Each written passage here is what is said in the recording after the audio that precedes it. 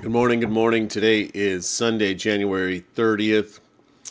We're starting Leviticus 1 through 4, Psalm 30, and we have a video on Leviticus. And let's ask the Lord's blessing on this time, then we'll watch this video. Heavenly Father, amazing Creator of the universe, King of kings, Lord of lords. We just ask, Lord, that you would just open our hearts and our eyes to your word right now, Lord. As we start this new book of your word, Leviticus, Lord, just give us understanding, give us wisdom. Just fill us with your spirit, Lord. Okay, God responds to the Israelites' sin and rebellion by providing them an elaborate series of rituals and institutions to deal with their sin. God's holiness motivates him to deal with the rebellion so he can live among them in peace. Let's watch the video. The book of Leviticus. It's the third book of the Bible, and it's set right after the exodus of the Israelites from their slavery, when God brought them to the foot of Mount Sinai and invited Israel into a covenant relationship. Now, they had quickly rebelled and broke that covenant, and God had wanted for his glorious presence to come and live right in the midst of Israel in the form of this tabernacle. But Israel's sin has damaged the relationship. So, at the end of the previous book, Exodus, Moses, as Israel's representative, could not even enter God's presence in the tent. The book of Leviticus opens by reminding us of this fundamental problem. It says, "The Lord called to Moses from the tent." So the question is, how can Israel, in their sin and selfishness, be reconciled to this holy God? That's what this book is all about, how God is graciously providing a way for sinful, corrupt people to live in his holy presence. Now, let's pause for a second and explore this really important idea that God is holy. It's fundamental to understanding this book. The word holy means simply to be set apart or unique. And in the Bible, God is set apart from all other things because of his unique role as the creator of all, as the author of life itself. And so if God is holy, then the space around God is also holy. It's full of his goodness and his life and purity and justice. So if Israel, who is unjust and sinful, wants to live in God's holy presence, they too need to become holy. Their sin has to be dealt with. Thus, the book of Leviticus. Now, the book has a really amazing symmetrical design. It explores the three main ways that God helps Israel to live in his presence. The outer sections are descriptions of the rituals Israel was to practice in God's holy presence. The next inner sections focus on the role of Israel's priests as mediators between God and Israel. And inside of that are two matching sections that focus on Israel's purity. And then right here at the center of the book, there's a key ritual, the Day of Atonement, that brings the whole book together. The book concludes with a short section where Moses calls on Israel to be faithful to this covenant. Let's dive into the book. The first section explores the 5 main types of ritual sacrifices that Israel was to perform. 2 of these were ways that an Israelite could say thank you to God by offering back to God these symbolic tokens of what God has first given them. 3 other sacrifices were different ways of saying sorry to God. So here an Israelite would offer up the lifeblood of an animal while confessing that their sin has created more evil and death in God's good world. But instead of destroying this person, God, of course, wants to forgive them. And so this animal symbolically dies in their place and atones, which means it covers for their sin. And so through these rituals, the Israelites were constantly being reminded of God's grace, but also of his justice and of the seriousness of their evil and its consequences. The second set of rituals lays out the 7 annual feasts of Israel.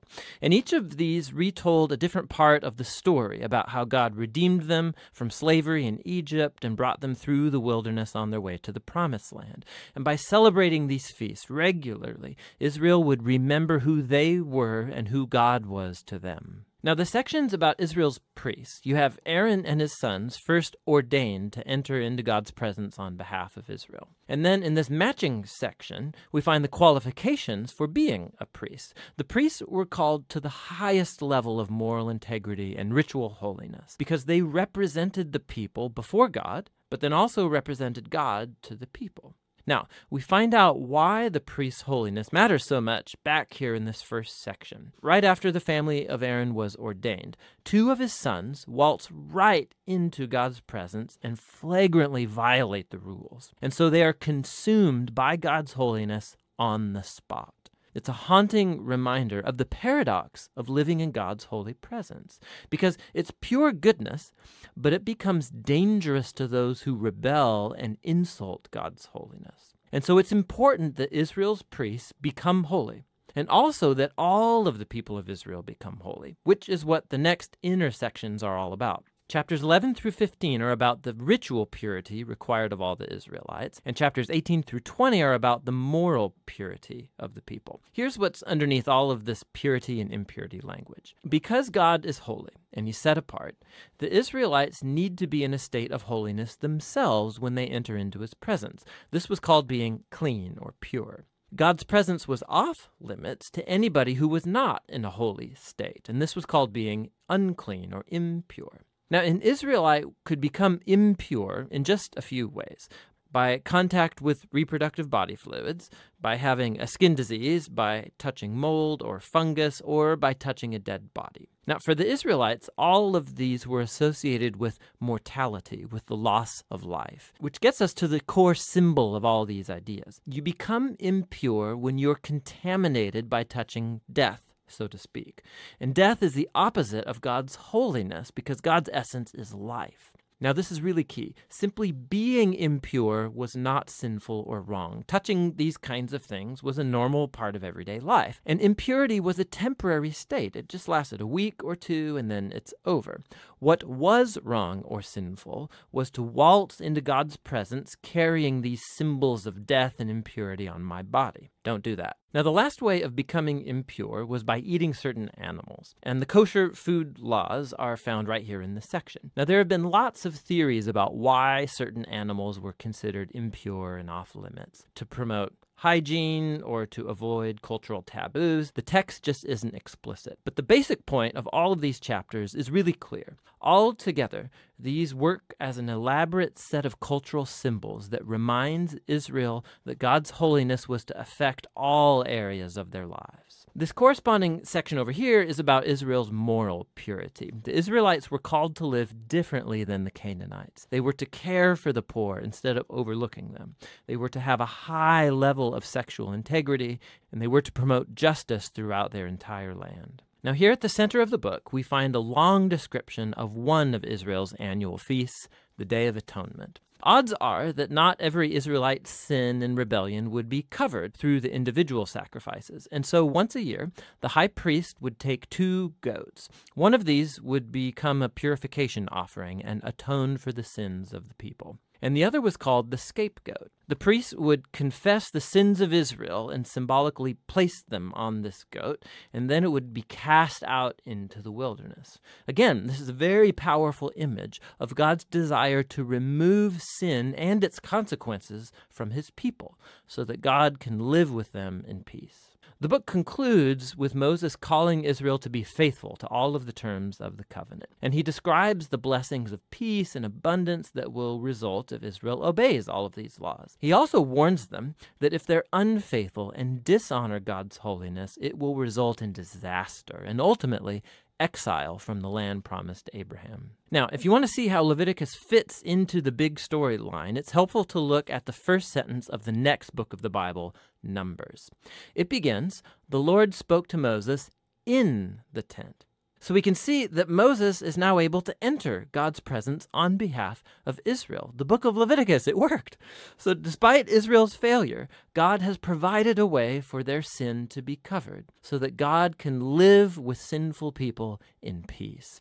And that's what the book of Leviticus is all about. All right, Leviticus chapter 1. The Lord called Moses and spoke to him from the tent of meeting, saying, "Speak to the people of Israel and say to them, when any of you brings an offering to the Lord, you shall bring your offering of livestock from the herd or from the flock.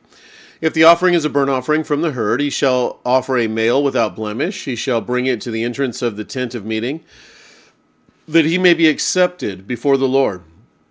He shall lay his hand on the head of the burnt offering, and it shall be accepted for him to make atonement for him.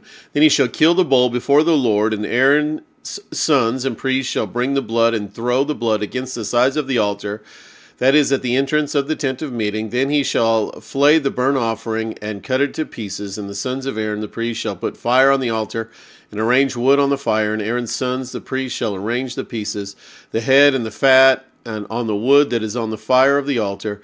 But its entrails and its legs he shall wash with water, and the priest shall burn all of it on the altar as a burnt offering, a food offering, with a pleasing aroma to the Lord.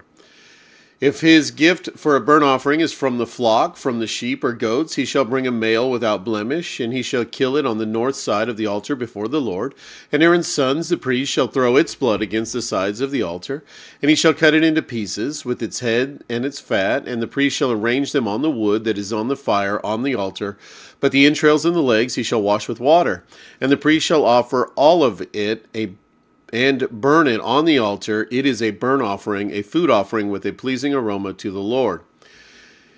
If his offering to the Lord is a burnt offering of birds, then he shall bring his offering of turtle doves or pigeons, and the priest shall bring it to the altar and wring off its head and burn it on the altar. Its blood shall be drained out of the sides of the altar, and he shall remove its crop with its contents and cast it aside beside the altar on the east side in the place for ashes. He shall tear it open by its wings, but shall not sever it completely, and the priest shall burn it on the altar, on the wood that is on the fire. It is a burnt offering, a food offering with a pleasing aroma to the Lord. Chapter 2, when anyone brings a grain offering as an offering to the Lord, his offering shall be of fine flour. He shall pour oil on it, and put frankincense on it, and bring it to Aaron's sons, the priests. And he shall take from it a handful of the fine flour and oil with all of its frankincense, and the priest shall burn this as a memorial portion on the altar, a food offering with pleasing aroma to the Lord. But the rest of the grain offering shall be for Aaron and his sons. It is most holy part of the Lord's food offering. When you bring a grain offering baked in the oven as an offering, it shall be unleavened loaves of fine flour mixed with oil, or unleavened wafers smeared with oil. And if your offering is a grain offering baked on a griddle, it shall be fine flour unleavened mixed with oil. You shall break it in pieces and pour oil on it. It is a grain offering. And your offering is a grain offering cooked in a pan, and it shall be made of fine flour with oil, and you shall bring the grain offering that is made from these things to the Lord, and when it is presented to the priest, he shall bring it to the altar, and the priest shall take from the grain offering its memorial portion and burn this on the altar, a food offering with a pleasing aroma to the Lord. But the rest of the grain offering shall be for Aaron and his sons, and is a most holy part of the Lord's food offerings. No grain offering that you bring to the Lord shall be made with leaven, for you shall burn no leaven, nor any honey as food offering to the Lord. As an offering of first fruits you may bring them to the Lord, but they shall not be offered on the altar for pleasing aroma. You shall season all your grain with salt. You shall not let the salt of the covenant with your God be missing from your grain offering. With all your offerings with all your offerings you shall offer salt. If you offer a grain offering of first fruits to the Lord, you shall offer for the grain offering of the first fruits fresh ears roasted with fire, crushed new grain, and you shall put oil on it and lay frankincense on it. It is a grain offering. And the priest shall burn it as a memorial portion, some of the crushed grain and some of the oil with its frankincense. It is a food offering to the Lord. Chapter 3, if his offering is a sacrifice of peace offering, if he offers an animal from the herd, male or female, he shall offer it without blemish before the Lord, and he shall lay his hands on the head of his offering and kill it at the entrance of the tent of meeting. And Aaron's sons, the priests, shall throw the blood against the sides of the altar from the sacrifice of the peace offering as a food offering to the Lord. He shall offer the fat covering the entrails, and all the fat that is on the entrails, and the 2 kidneys with the fat that is on them at the loins, and the long lobe of the liver that he shall remove with the kidneys. Then Aaron's son shall burn it on the altar on top of the burnt offering, which is on the wood, on the fire. It is a food offering with a pleasing aroma to the Lord. If his offering for the sacrifice of peace, if his offering for a sacrifice of peace offering to the Lord is an animal from the flock, male or female. He shall offer it without blemish. If he offers the lamb for his offering, then he shall offer it before the Lord, lay his hand on the head of the offering, and kill it in front of the tent of meeting.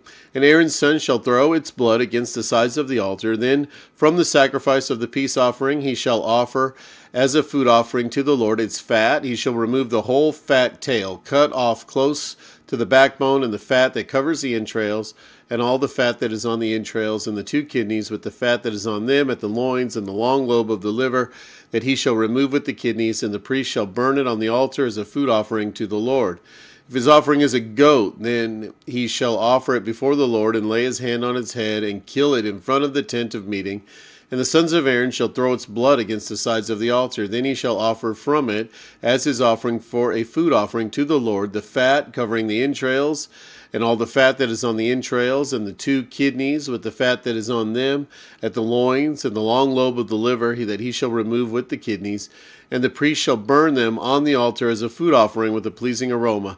All the fat is the Lord's. It shall be a statute forever throughout your generations in all your dwelling places, that you eat neither fat nor blood.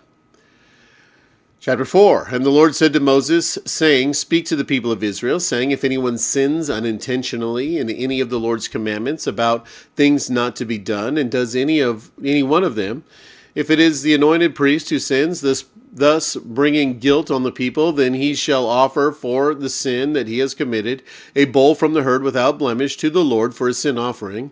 He shall bring the bull to the entrance of the tent of meeting before the Lord, and lay his hand on the head of the bull, and kill the bull before the Lord. And the anointed priest shall take some of the blood of the bull, and bring it into the tent of meeting. And the priest shall dip his finger in the blood, and sprinkle part of the blood 7 times before the Lord in front of the veil of the sanctuary. And the priest shall put some of the blood on the horns of the altar of fragrant incense before the Lord that is in the tent of meeting, and all the rest of the blood of the bull he shall pour out at the base of the altar of burnt offering that is at the entrance of the tent of meeting. And all the fat of the bull of the sin offering he shall remove from it, the fat that covers the entrails, and all the fat that is on the entrails, and the 2 kidneys with the fat that is on them at the loins, and the long lobe of the liver, then he shall remove with the kidneys, just as these are taken from the ox of the sacrifice of the peace offerings.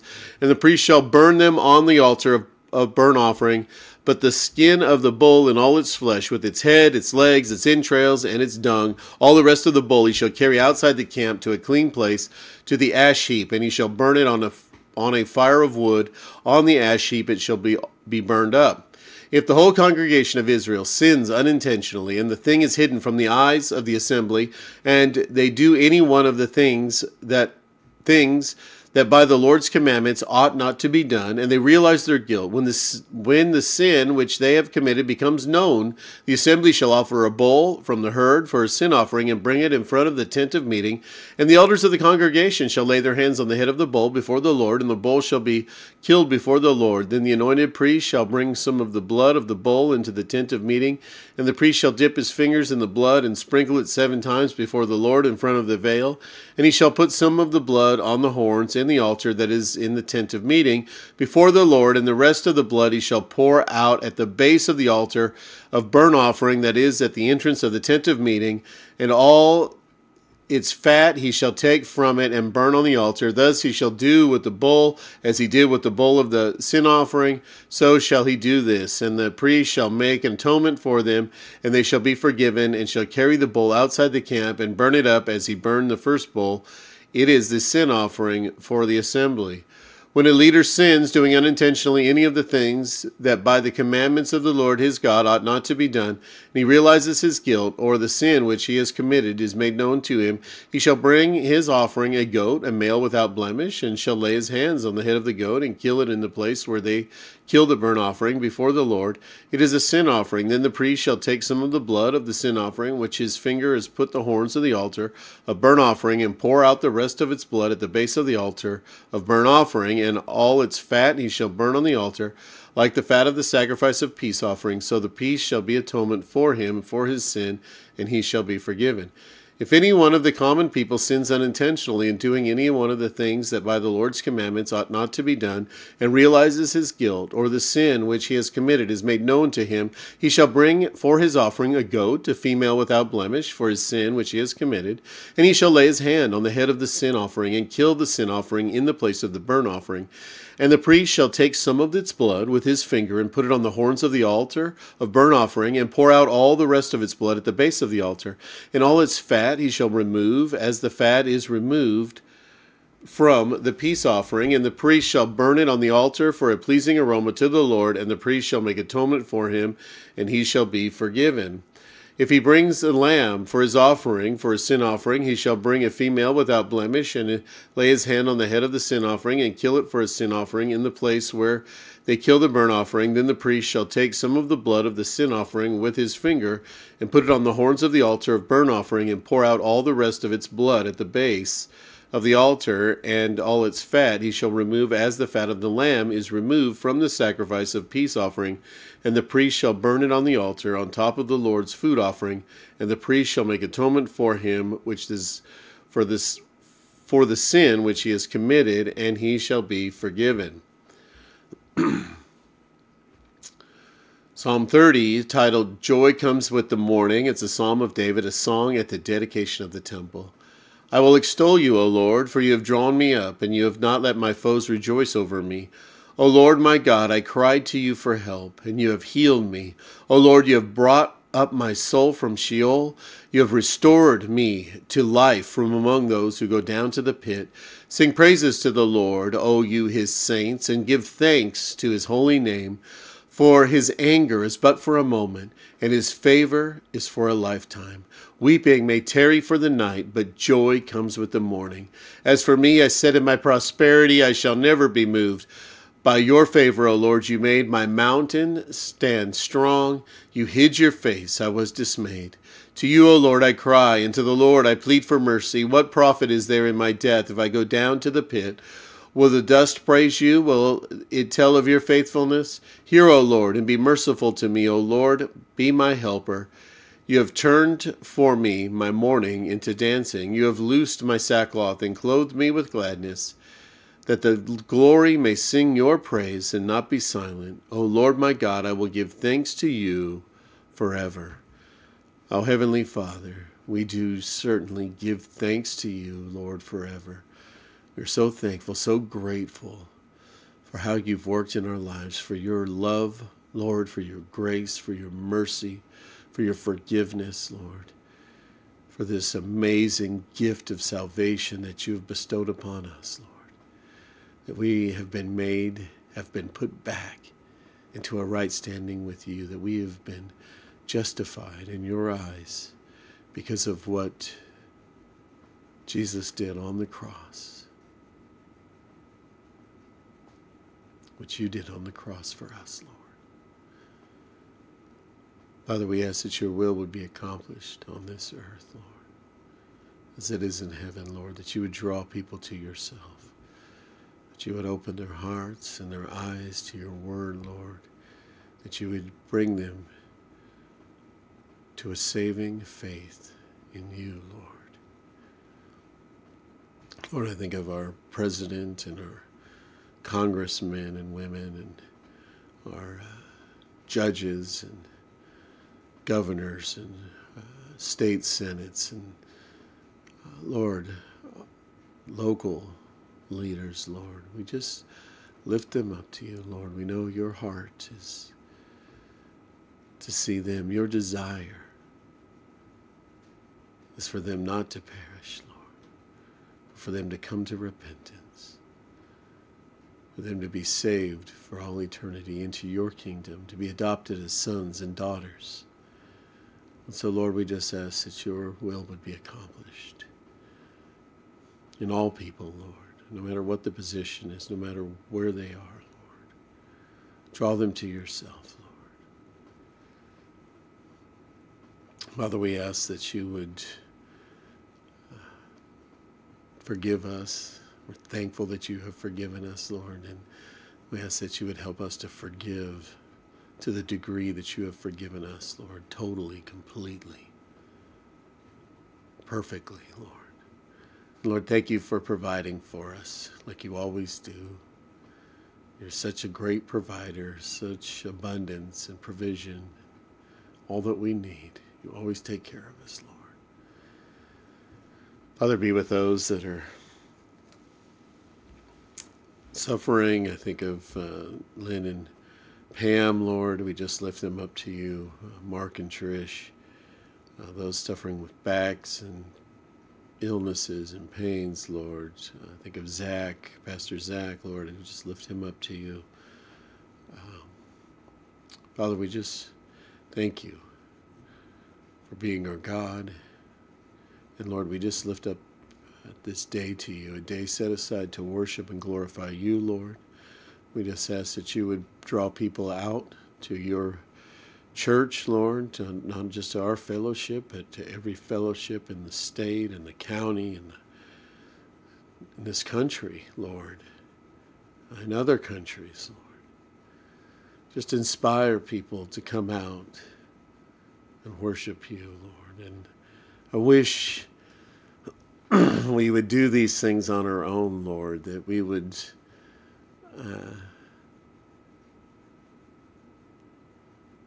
just for you, Lord, that it would be in our heart, Lord. But so often we need you. We need your prodding, your strength, your everything, Lord, to come and wholeheartedly worship you and to give our all to you, Lord.